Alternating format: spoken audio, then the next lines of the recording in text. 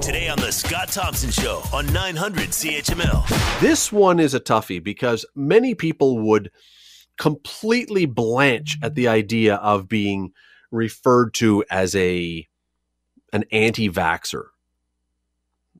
A lot of people, if you hear that term, would say, "Come on, that's not me. No, that's not me." But at the same time, there are a lot of people, apparently, reading comments to stories and other things who are saying, wait a second, I'm a little concerned though about when they come out with a COVID vaccine because they are really, really rushing to try and get this.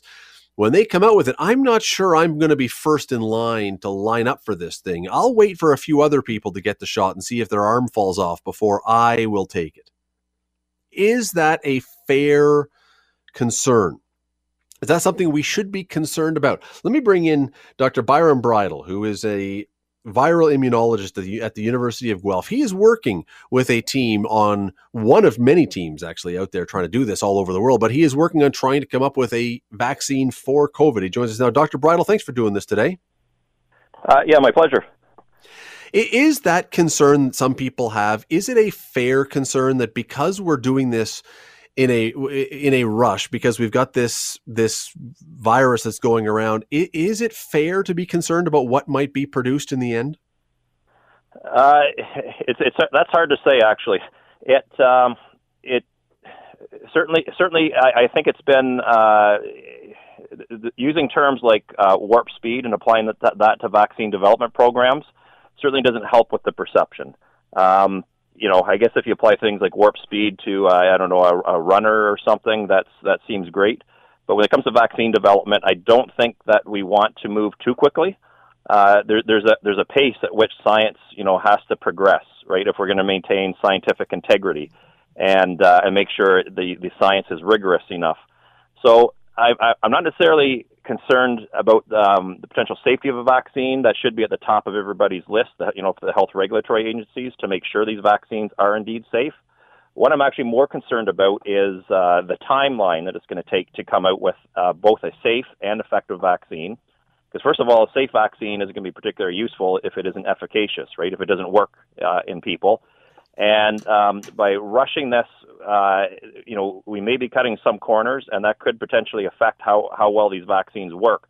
So one of my concerns was,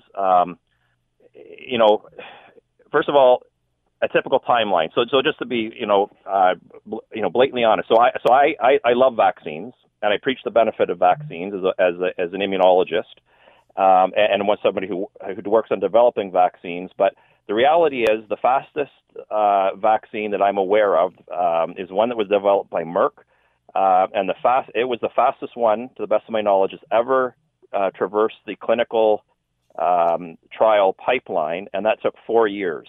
And that doesn't include any preclinical testing or translational testing like in non-human primates. That's just through the clinical testing process, and that does not include manufacturing and distribution.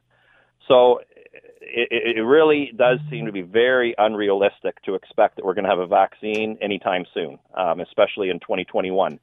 And my concern is that if we do, it might be safe, but it might not be, I certainly am not convinced it's going to be the best vaccine. And one of the things that I really like to highlight as well is even with the development of the vaccines right now, I'm not convinced we're actually focusing on the right demographic. So, for example, when you look at COVID-19 and you ask yourself, who are the people who are suffering the worst forms of the disease and who are dying the most from the disease, it turns out it's the elderly, and it's people who have, who have other pre-existing conditions. For example, if they're immunosuppressed. Cancer patients, for example. Cancer itself suppresses the immune system. The treatments we apply for cancer patients suppresses the immune system. And then when you look at the elderly, one of the common features between these two groups is in the elderly, an aged immune system is much less functional than the immune system in a younger person. And so these people who are the ones, who technically need to be protected the most from the disease are the ones who are going to respond poorest to the vaccines we're developing. And, when you say the pace, you use the phrase the pace of science, and there's, it takes time to do these things. The difficulty here, I guess, is that the pace of science and the demands of the public to come out with something are at conflict. The public wants, those who are willing to take it, but they want something as fast as possible. And people who are building these things and creating them are saying, wait a second, we can't do that. Yes, exactly. Yes. And there is definitely a conflict there, and it does apply pressure, and it does apply pressure to have people move faster.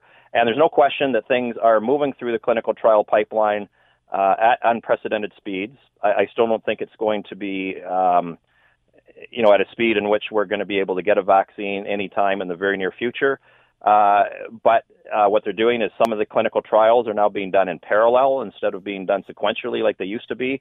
And the problem with all of this is even if the health regulatory agencies, still have the same, they're going to have the same standards for safety for sure. But like you pointed out at the beginning, it's the perception, right? The perception. Moving too fast is too often associated with cutting corners, right? And this is the problem. When you introduced this segment, you talked about anti-vaxxers. If not enough people get the vaccine, we're not going to achieve herd immunity, and that's the entire purpose of a vaccine. Explain herd immunity. Okay, so what herd immunity is the way a pandemic like COVID-19 stops is when there's enough people immune to the virus that it can no longer spread among people. In other words, if somebody were to be infected, chances are they're going to come into contact with people that are already protected against infection with the virus, and so that the virus can actually spread. So like polio did once upon a time. That's right, yes. So in order to achieve that, you need approximately 70% of a population to be immune to the virus, right? And there's two ways that we can achieve that, either naturally, by the virus traveling through the population, which is what's happening right now, or we can accelerate that by vaccinating people and inducing that immunity. But so that's important. When you keep in mind about 70%, and some people have actually argued with this virus, if it's dangerous enough, you might actually need to get up to 85% of a population immune to this virus. Now, the classical anti-vaxxer community is not large enough to impact that, but what's kind of frightening is there's a number of polls being done right now in preparation for a potential rollout of a vaccine. And in those polls, what they're finding is up to 20% of people who would normally be okay with taking a vaccine, because of the perception of the possibility of cutting corners with the COVID-19 vaccine, would not be willing right now. And in fact, up to another 30% are undecided at the moment. But that's kind of frightening, because if you actually needed 85% of a population to be immune, and we're already talking about 20% of people who would normally take a vaccine not being willing to take it, we might not actually be able to achieve herd immunity even with a vaccine. I don't mean to be silly or ridiculous here. I'm really not. But you almost might need public displays of the scientists who created this and politicians who are pushing for it to stand there in front of the cameras and take it themselves first to show they're willing to go first. Yes. So there would have to be, there has to be a really carefully rolled out education program to go along with this. But there's no question that these concerns about safety have to be addressed. That has to be very, very transparent. Dr. Byron Bridle from Guelph University, really appreciate the time. I know it was on short notice today. I appreciate you jumping on. Thank you for it. It was my pleasure. Take care. The Scott Thompson Show, weekdays from noon to 3 on 900 CHML.